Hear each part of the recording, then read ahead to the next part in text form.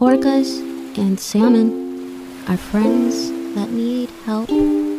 Our ocean pals are facing some trouble. Less trouble, more bubbles. There's so much we can do. Do you know what I'm thinking? Let's start preaching extinction.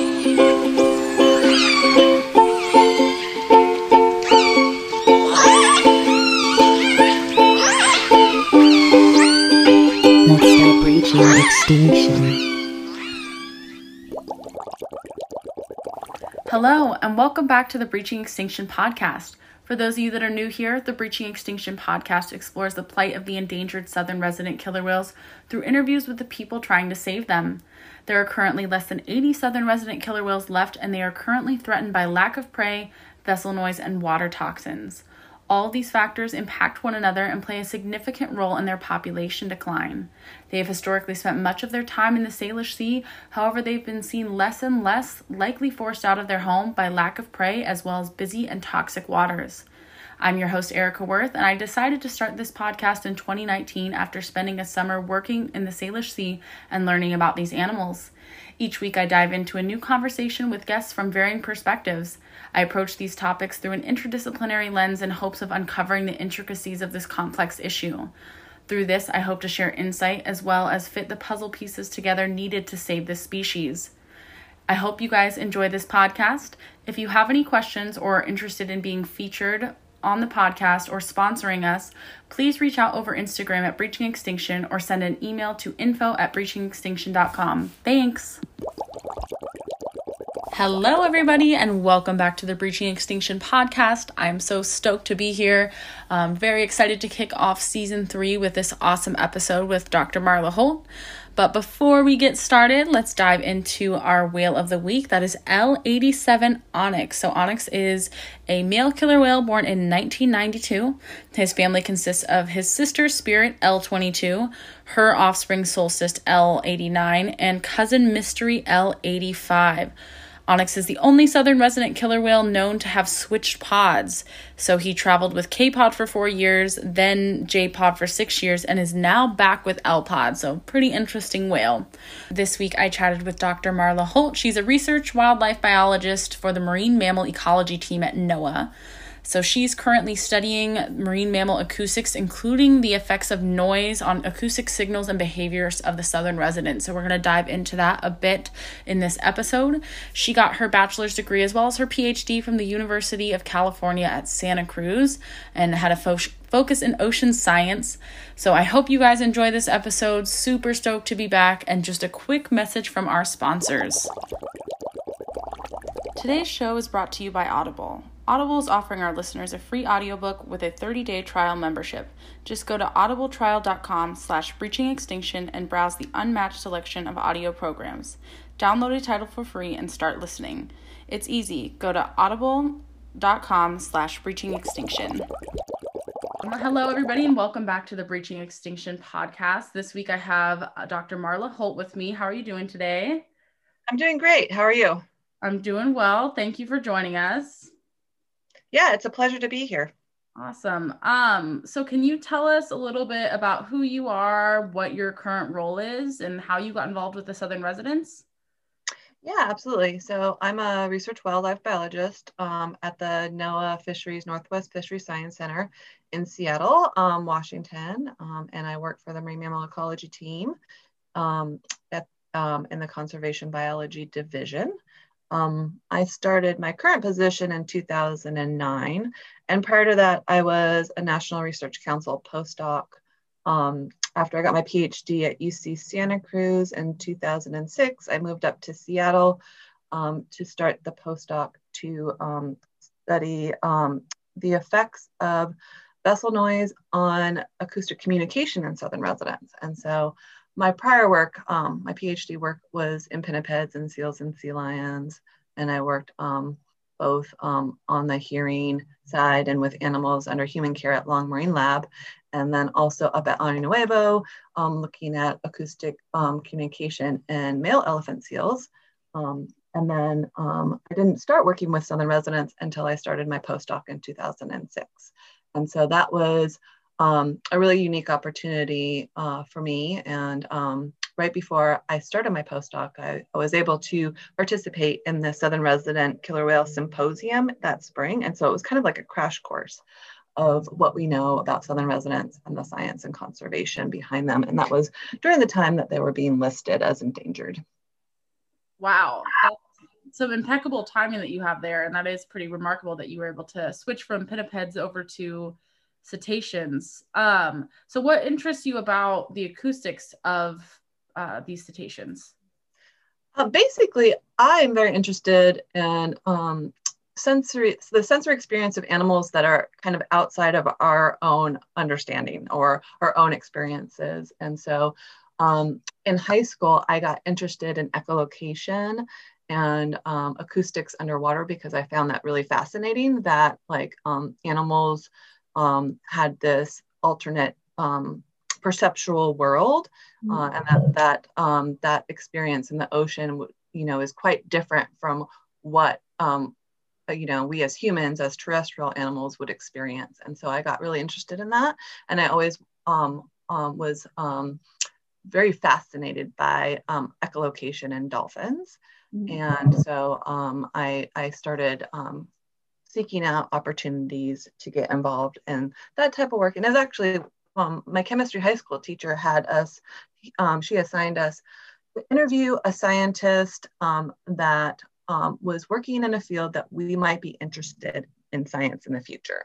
So she really encouraged us to consider a career in science in that way. And I interviewed a graduate student that was working with Hal Markowitz at with the Pacific white-sided dolphins at the Steinhardt Aquarium at the Academy of Sciences, which was a couple blocks down from where I lived at the time in San Francisco. And so that was kind of like my window into dolphin work, and then specifically acoustics. And then I started working with pinnipeds because not only do they make their living in the ocean being marine mammals, but they are tied to land for reproduction, for breeding, and for molting and other parts of their life. And so their sensory world is kind of this dual world where they have to be able to see and hear and smell, and operate in both air and water. And so that is a really interesting thing to study because there's a lot of trade-offs that go with how their sensory systems have evolved and what their perceptual world is like. And so that was a really good opportunity for me to get more into the sensory ecology side of marine mammals. And then specifically, I started really focusing on acoustics because, at the time that I started grad school, ocean noise effects became a very important conservation topic. Absolutely. So tell us about your work studying the Southern residents. For people who maybe don't understand how we study acoustics, like how do you go about collecting that data? Yes, so basically there's a variety of different approaches. A lot of it involves using recordings that are made by hydrophones or underwater microphones. So some type of hydrophone recording system, and then collecting data that you can put together with the acoustic data. And so there's a lot of different ways that you can do it. Currently, what we're using right now are these suction cup archival tags. So they're temporarily attached to the Southern residents, and inside they have both, they have two hydrophones, so two underwater microphones that record how the animals use sound in their daily lives. And then they also document the environmental or background noise that they're exposed to. In addition, these tags have movement sensors. So they have like depth recorder, they're a depth recorder component to it. And then they have accelerometers and magnetometers that help us understand their underwater movement. And so it's kind of like, an activity tracker that has an accelerometer in your watch perhaps, and it can tell like some type of activities that you're doing in the same way these suction cup tags can do the same thing. And so what's really interesting about cetaceans, including, killer whales, southern resident killer whales is that, it's really hard to observe their natural behavior because much of their behavior occurs underwater outside of our own visual view. And so it's really hard to directly observe them, especially, when we look at what they're doing underwater when they're chasing fish, for example. Mm-hmm. Absolutely. So this gives us like a whole other, understanding of what's going on. So do you study do you look at their different, I don't know if dialects is the right word, but do like the different calls within the groups, or do you kind of more focus on how those calls or clicks change whenever they're in the presence of noise? Yeah, good question. So killer whales, they use sound for a variety of different reasons. One of the big reasons is for communication. And so they produce these, relatively low frequency pulse calls, and many of them are stereotypic or what John Ford labeled as discrete calls. And these are, very repeated, very stable over, decadal time periods. There's good evidence that, killer whales learn these from their mother groups, their maternal groups, and so I did study that for my postdoc work, where I looked at what's called the Lombard effect, basically. And so I was interested in how they modify their vocal behavior for communication in the presence of increased anthropogenic noise. And so in particular in the Salish Sea, where these whales come in the summer, it's dominated by vessel traffic. And we have a variety of different, vessel types in their core summer habitat. And so I was interested to see how they would respond to increased noise from vessels. And so I specifically looked at their communication signals for that. And so I did study their pulse calls. And it's interesting because the calls that they produce are they're population specific. And when you learn their call repertoire, you can use that for other applications like passive acoustic monitoring. And so you can say, oh, those are southern resident calls or northern resident calls, and even down to pod specific calls, which are really cool. And so just to round out my postdoc work, what we found was that as background noise from nearby vessels increased, so did the amplitude of those pulse calls. And so the whales were speaking up, so to speak, when background noise increased. And this is, people do this, other animals have demonstrated this ability as well. The analogy would be like, now that like things are opening up, in the pandemic, and you can go to restaurants now, and, we have higher capacity and stuff like that. Like you want to catch up with your friend, but then there's more people in the restaurant now. So sometimes you have to raise your voice higher. Just naturally you do it. You kind of do it unconsciously. And so the whales do this too. And this is good evidence that there's a challenge for them with this increased background noise. And specifically, that there's different types of effects of sound exposure. I mentioned that that's one of the things that is of my research interest. And one of those auditory effects or hearing effects of sound exposure is masking. And that's auditory masking is basically when, background noise maybe makes it a challenge for you to hear sounds of interest to you, for example. And so when the whales speak up as vessel noise increases, that demonstrates to me that masking from vessels is a challenge for their communication. And so killer whales also use sound for echolocation. And this is an active form of sonar, basically, just like bats. They have a very highly sophisticated echolocation system where they send out pulsed sounds, clicks. They sound like clicks to our ears, and they perceive echoes off of objects in their underwater environment. The ocean is dark, cold, and salty. It's hard, to see. Visual range is pretty limited in the ocean.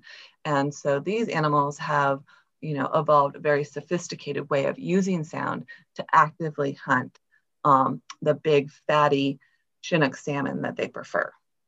And so the work that I'm doing now with the DTAGs is really tying their use of sound for foraging to link the specific risk factors of the southern residents, that being, prey, disturbance from vessels and noise, and contaminants. And so what we're doing with the DTAG project is really tying their critical use of sound for foraging with the prey risk factor. Absolutely. In the most recent paper that I saw that you were on, basically, I remember the takeaway being that the females, it makes it harder for the females to find food, if I'm understanding that correctly. But so what sort of things, for maybe people who are less familiar with the southern residents, what kind of vessels or other things are going to impact noise for these guys? Well, like I said before, when they come into the Salish Sea, and this is where we do our research, that this is really their core summer habitat of designated critical habitat. So when they come in here, they're following salmon runs that are going to their natal rivers, and so that is also, it coincides in place and time where noise, the environmental noise, is dominated by vessel traffic. We have whale watching activities, we have fishing, we have pleasure craft, we have commercial shipping to major ports on the West Coast. And so, in space and time, all these things are happening. And at the same time, the southern residents, historically have come in the summer and utilized this habitat for very critical life functions. That is to find these big fat Chinook salmon that are going, to the rivers that are around, BC and Washington State. Absolutely. So, obviously short term, it's going to affect, their ability to talk to one another and eat.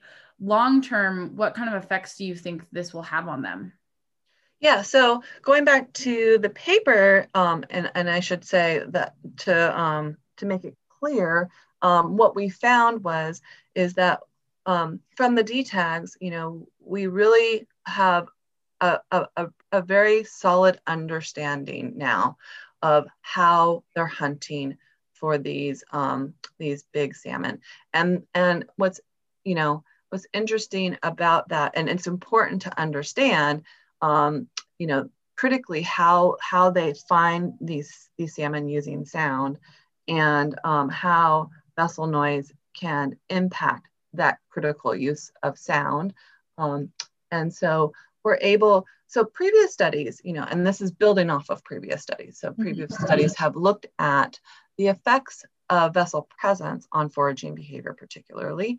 And so one of the things that was most concerning about behavioral responses of southern residents to nearby vessels was this reduction in foraging behavior, considering the prey risk factor of this endangered population.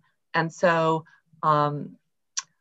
the thing about foraging, like I said before, is that it's really hard to observe killer whale behavior at the surface. And so these previous studies were relying on surface observations to say, okay, now the whales are foraging, now they're traveling, now they're resting, now they're socializing, for example. And so what we wanted to do is kind of revisit this to update, the effects. And this was, NOAA passed the federal rule that had a distance component to the regulation in 2011. So we wanted to look at, more contemporary data on this effect, about how vessels might affect foraging behavior, and then also address maybe some of the limitations of previous investigations. So this is where the suction cup tags are really important. And so we used the movement data that we get from the whale, the underwater,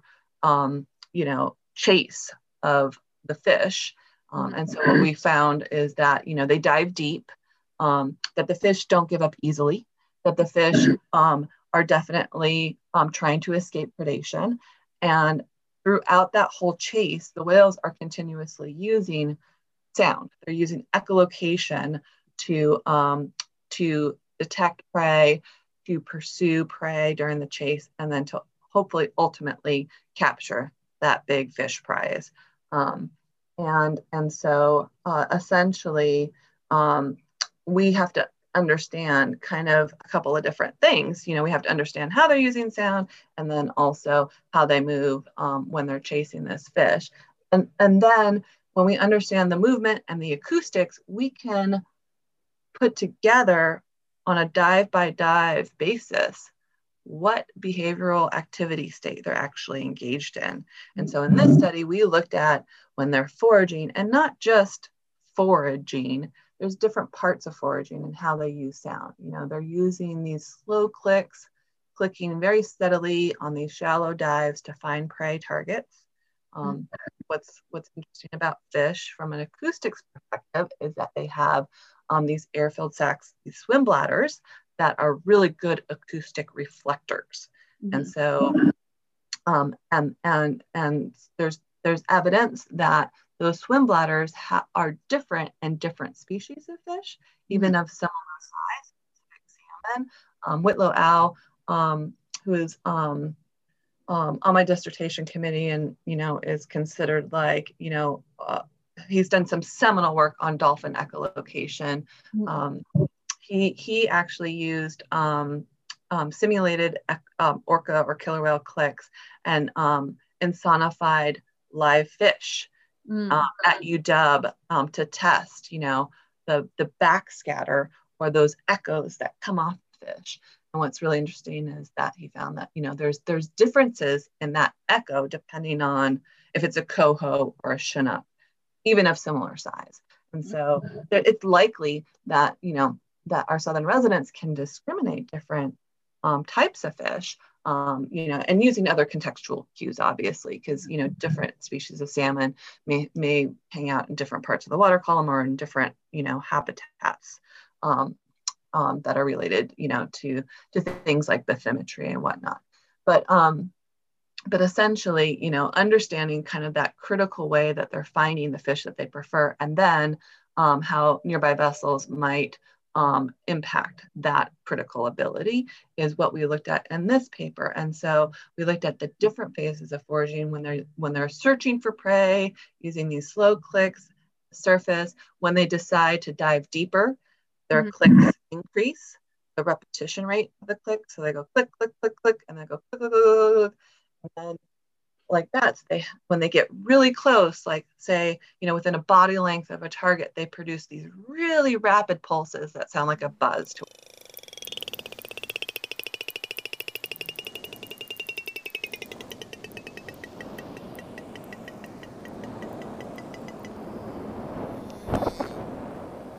for a year.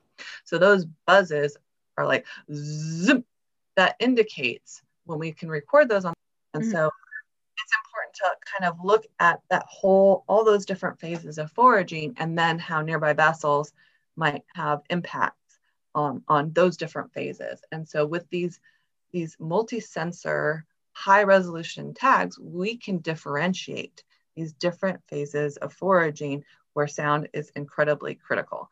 And so in this paper, what we were able to do is look at dives that were involving deep foraging, and then Dr. Jenny Tennyson, who is, she did a postdoc with our team looking at the movement data. So we put together the movement of these whales when they were chasing prey, and then what's also cool about these tags is that when they successfully capture prey, we hear these crunching sounds because they're big fish that they prefer, and so they have to kind of handle them and break them up. And we can hear those crunching sounds because the whales usually, you can hear the flow noise when they're moving really fast. You can hear those buzzes, and all of a sudden it's like, that noise shuts down, and then you hear crunch, crunch, crunch. It's subtle, but it's there. And so, and then they like to prey share too. So the crunches can last several seconds. And so those are good opportunities for us to detect those prey crunching sounds. And when we collected this DTAG data, we also used a couple of different things to put together what they were doing for this work. And I'm taking a lot of time to explain this, but I think these are important points. So Deborah Giles, Dr. Deborah Giles was critically involved in our DTAG study as well. And she collected very fine scale focal follow data using equipment packages that she developed for her PhD work. And these are basically like theodolite systems with a data collector connected to it that are modified for work on a boat. So theodolites are usually used in land surveys to make very precise, measurements in space and relating, how far one thing is from another, for example. Well, that works really well on land, but it's very clunky. And so the previous work that looked at, the effects of vessel presence on foraging behavior, they had to do it from the land.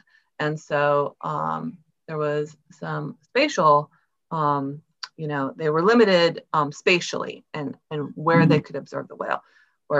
So for her to be involved was really critical because she had this method of collecting similar data on the water. And so we can look at, where the whales were and where all the vessels were in relationship to the whale that was temporarily wearing that suction cup tag. Mm-hmm. And then piece it all together. And then the other thing that we did is that we were very careful in observing when a whale either brought up a fish to the surface or left little bits behind. So pieces of tissue or fish scales that we could collect and later, analyze to see, okay, was that a Chinook or maybe a different type of salmon, for example. And that confirmed predation. And then, so when we had those, like, okay, that whale caught that fish, we could go back and look at all the things that they did just prior to that when they were on a dive where we couldn't observe them directly.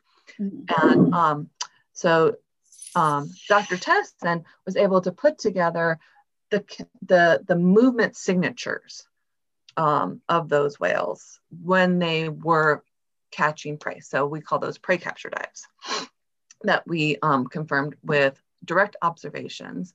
And then we could use those signatures that we also validated with the buzzes that we heard from the acoustic recording from the tag and the prey crunches to say, okay, this deep foraging dive involved prey capture. So successful predation. And then we could look at other dives like the shallow dives with the slow clicking. Okay, those are searching for prey acoustically. We could look at other dives that maybe involve some of the buzzes and the fast clicking, but there was no movement signature or kinematic signature that indicated successful prey capture. And so, and then there were some dives that were just shallow and repeated, and there was no echolocation. And so we could categorize these dives based on this wealth of data that we got from the DTAGs, and then put that together with the information we got from our focal follows. So all of the data that Giles was collecting at the surface for vessels and whale and what we could see from whale behavior at the surface. And so putting this all together, what we found from the paper was that these deep foraging dives involving prey capture, both the occurrence and the time spent in these dives were reduced when the average distance of the vessels around the whales were closer. And by closer, on average, we mean like less than 400 yards. And so we looked at the different ways that vessels might affect foraging behavior, such as vessel distance, vessel speed, vessel count. We look at all these variables because we collected all this data during the focal follows.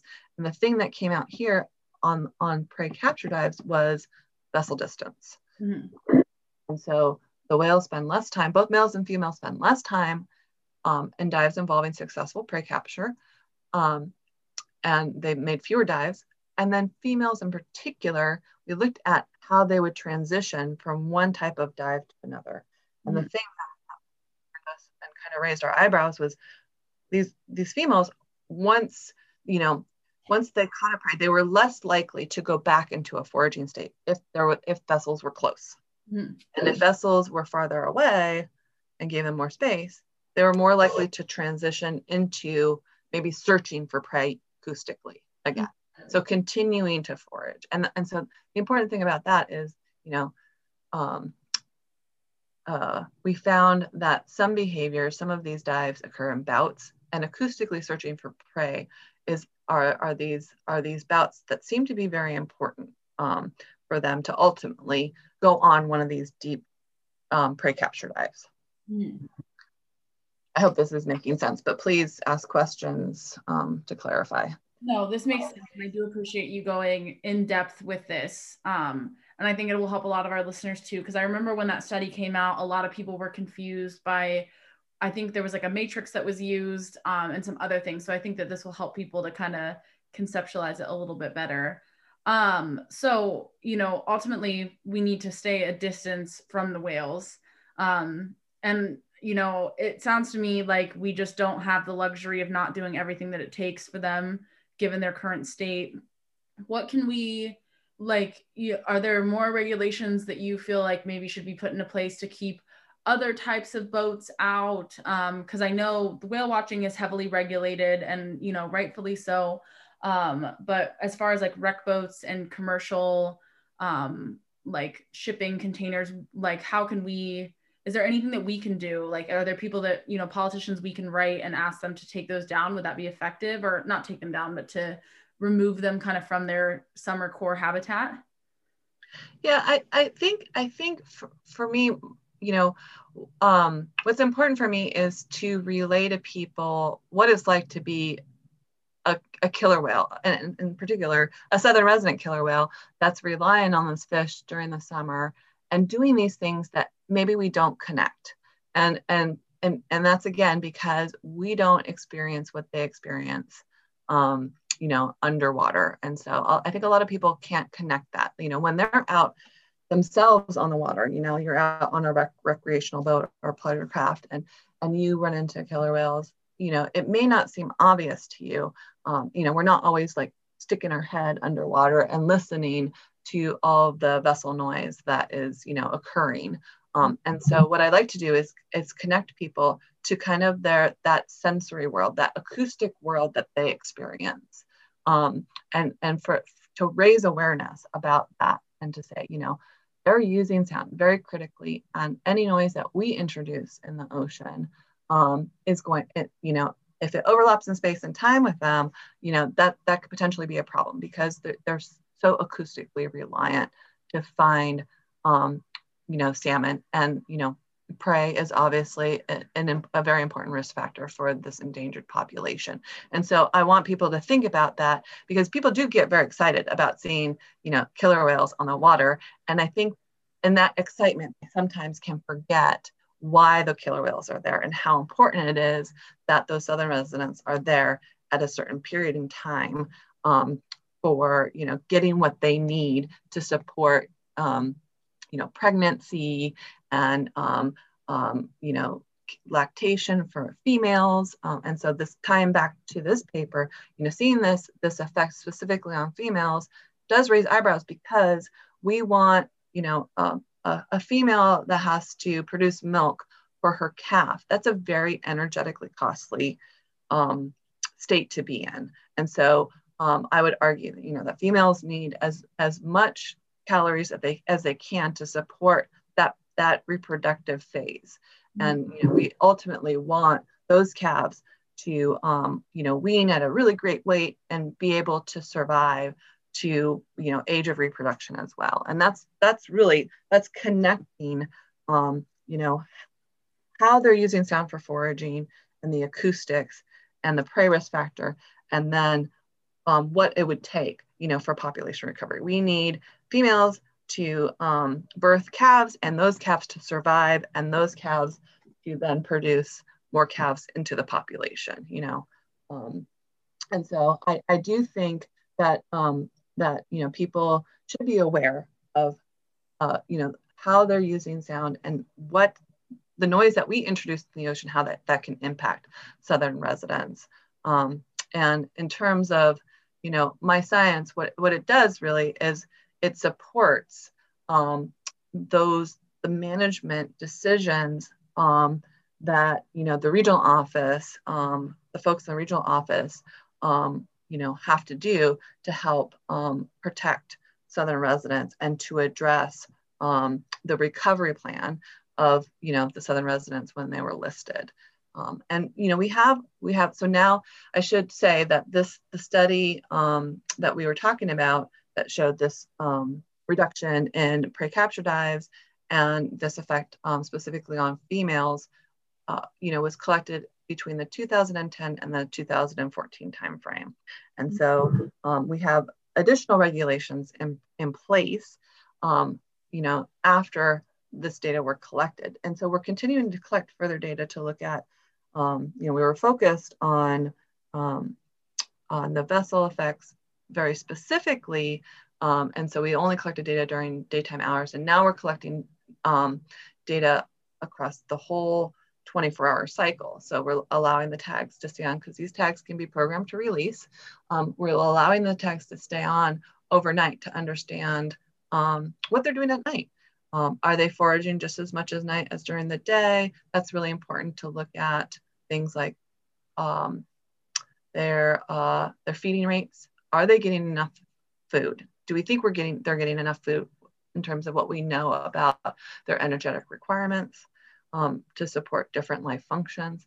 And then also, you know, if there's this effect on prey capture and foraging behavior, is it possible for them to make up for lost opportunities otherwise? And so, and then, you know, we're continuing to collect data now during the day as well. And so with the different, now that we have different vessel regulations across different jurisdictions.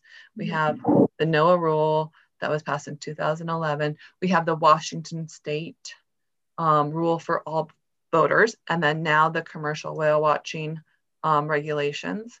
And then in Canada, they have interim measures the last couple of years, and they're going to continue that this year, that has distance regulations as well. And so what I hope is that my science can help inform that process. And, you know, so for us as NOAA scientists, we're tasked with providing that, you know, that best available science, because I would argue it's really important to really accurately understand first the basic biology and ecology of, you know, the species you're trying to conserve. And this is, you know, this is really important because I think, you know, if you try to tweak things from a conservation angle and you don't fully understand what's going on, then there's a potential that either what you're doing doesn't work or you could be doing more harm than good, right? And so that's where, you know, as a NOAA scientist, I don't have to consider, I can consider my science and I can say, you know, what the science tells me is if we do this, then this would benefit the whales. But, you know, in the US, it's more complicated than that. And it goes through a very formal process that involves, you know, public comment periods for rulemakings and such. And so we keep those things separate because, you know, for managers, they have to not only consider the best available science, but other aspects, you know, economic or cultural or social aspects. And so I can speak to the science, but I can't say, you know, without, you know, doing a whole analysis, you know, how that would, because there's always trade-offs, right? Absolutely. Yeah. Yeah, it's highly nuanced, highly complex issue. You know, one of the, I guess, sides that I've heard is sometimes people will argue that there's something called sentinel effects, that the whale watching boats actually help the whales because they show wreck boaters how to behave. I don't know if you've seen and or can comment on that, but I haven't seen any like science to back that. And I was just curious if you had thoughts. Yeah, so I was at the state level, when they were talking about commercial whale watching license, the license program and the regulations at the state level, I was part of the panel of experts at the Washington State Academy.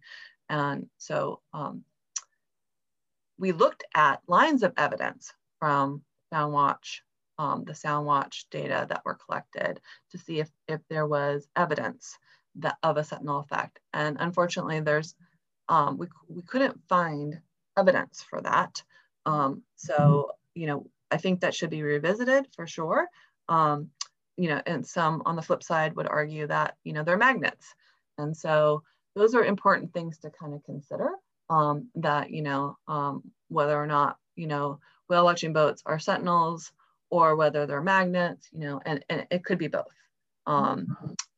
But yes, from a science perspective, we did look at that, and there wasn't any firm evidence to support that claim. Okay, good to know. Yeah, I just heard that kind of get thrown around a little bit. But I'm glad to hear that you guys are doing stuff at night, because I also remember people were questioning, why you guys picked the time frame that you did to like analyze the data. And so now that makes that a little bit more clear too. So what can we do for the Southern residents to help reduce noise pollution? Obviously, on a personal level, I think, we can encourage people maybe not to use rec boats around the Southern residents, but what other things can we do to help them? Yeah, good question. I think, being well-informed is important, and being very critical about, the information that you're basing your opinions about is incredibly important. So I would argue the first place to look is to go to the experts. And, NOAA has so much information about, the work that not only we've done, but the work that we've supported on the Southern resident killer whale science side, as well as, all of the things that we've considered in terms of, the listing, the recovery plan, actions under the Endangered Species Act that protect them. And so I think, kind of really stepping back and looking at it like holistically. And the risk factors, I think are important to consider for a couple of different reasons. And that we have another paper in review that is really looking at specifically how these risk factors interact. So specifically looking at noise and looking at vessels and looking at prey, and trying to put all those things together. And so I would say stay tuned for that. If people need more evidence of how these risk factors truly are interactive risk factors. People will say, oh, it's about this one risk factor or it's about another. And when we look at only one risk factor in and of itself, it kind of doesn't explain everything. What really kind of explains what's going on with Southern residents is, the interactive part of that story. And I think what we can do is, be conscious about how our choices that we make can potentially, affect those things. And, again, when we talk about salmon and when we talk about vessel traffic, those are hard choices. We as a society have to decide, what do we want to do about, how we've affected, salmon in the Salish Sea, and how we do things in our daily lives, how we get things, to us, and so I don't think there's necessarily very easy answers to that. Those, it's really asking questions about those trade-offs and what we're willing to do, and not just maybe pointing the finger at the thing that doesn't make it, make something where we have to change, like as an individual, you would have to change the way that you operate. So you pick that one thing because it's easy for you to focus on that one thing. I would argue that it's, that there's a lot of things to consider. And also turning the dial on some of these things can be easier than others. And some things, can occur on a shorter time frame, and some things can occur on a longer time frame. And I think in terms of NOAA, like we're very committed to looking at both the short term and the long term effects. But so it's not like you can just look at one thing in terms of their risk factors and say that's the only thing that really matters. Yeah, I guess that's my point. Absolutely. Yeah, I think you kind of hit the nail on the head, and it's totally easy to pick one thing. And for me, the thing that I focus on the most is the salmon, mostly just because that's what I'm the most passionate about. But I totally understand where you're coming from, and I the part where you're talking about not doing what not choosing the thing that you choose so that you don't have to make an individual change. Like, I see that far too often. I actually used to work in whale watching up in Washington, and I don't work in whale watching because up there, I work in it down here in California because we don't have the same issues with endangered species, and I don't think it's right. But yeah, no, I totally agree with you. We have to look at all of it because it's all a big issue. And I think every little thing needs to be addressed rather than just deflecting on, hey, let's focus on this or that. Like, let's, be proactive about it. I completely agree with you.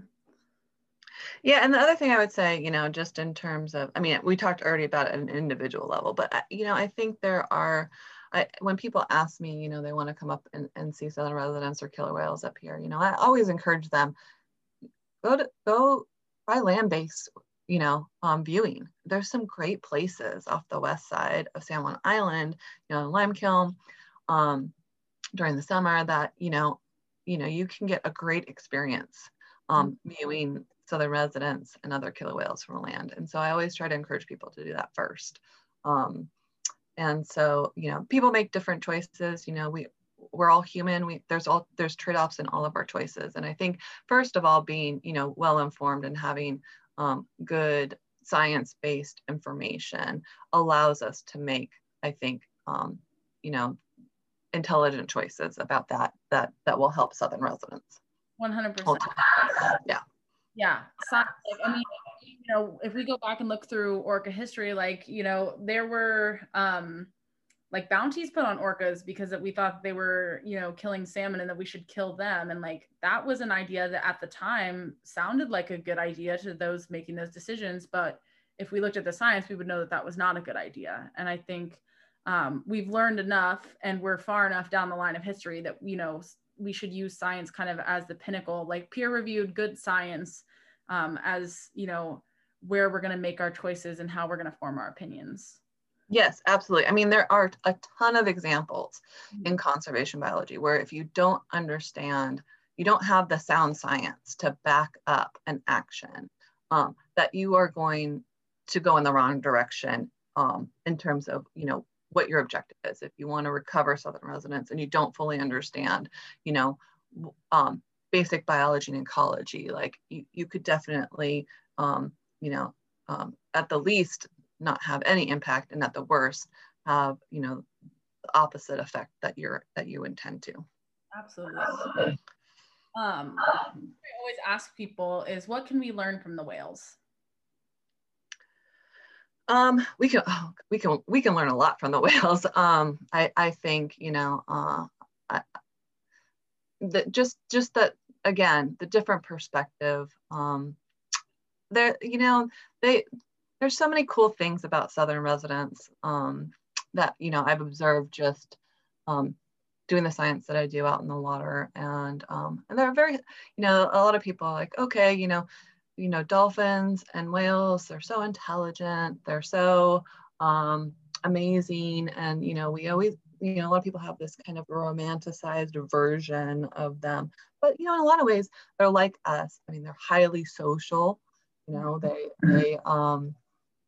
stay, the resident killer whales, they're staying with their moms their entire life, both males and females. They're connected, they have really close family ties. And I think a lot of what they do that we see as so intelligent is social intelligence. And we can connect to that because we are social animals as well. And so I think there's a lot of parallels that, we can make just purely based on that. And I think from kind of the very detailed understanding that I'm getting from the DTACs, and I'm hoping that, our work, our science can help illustrate how important it is, that use of sound is, and how maybe we don't hear it, when we, the vessel noise that's happening, but that, I can help inform people that it is a challenge. It is something that contributes to the risk factors of the Southern residents. And these risk factors, are challenges to population recovery. And I think a lot of people want Southern residents to persist, that you, if you're interested in having, more Southern residents when your children or your grandchildren are around, that we have to kind of learn from that in a variety of different ways. And so, and I think it starts with kind of the commonality of how they are and how we are. Absolutely. Yeah, I hit the nail on the head for a lot of things. Are there any final thoughts that you have for our listeners? I know we covered a lot.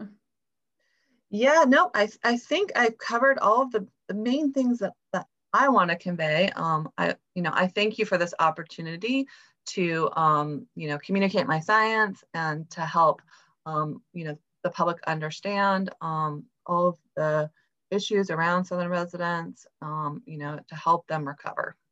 Awesome. Yeah.